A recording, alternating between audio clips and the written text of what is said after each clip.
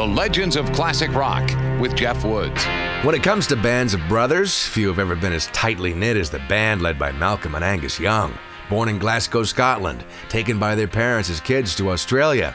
They got there in 1963, by which point another kid from Scotland was already living, a teenager by this point, and soon to be fronting his first rock and roll band called the Spectors, after Phil Spector.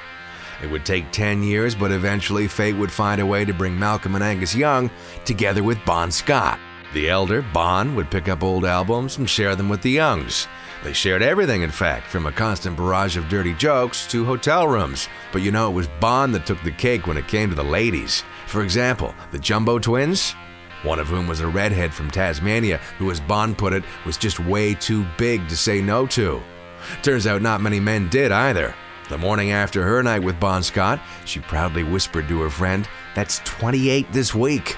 Her name was Rosie. Isn't a whole lotta. The Legends of Classic Rock.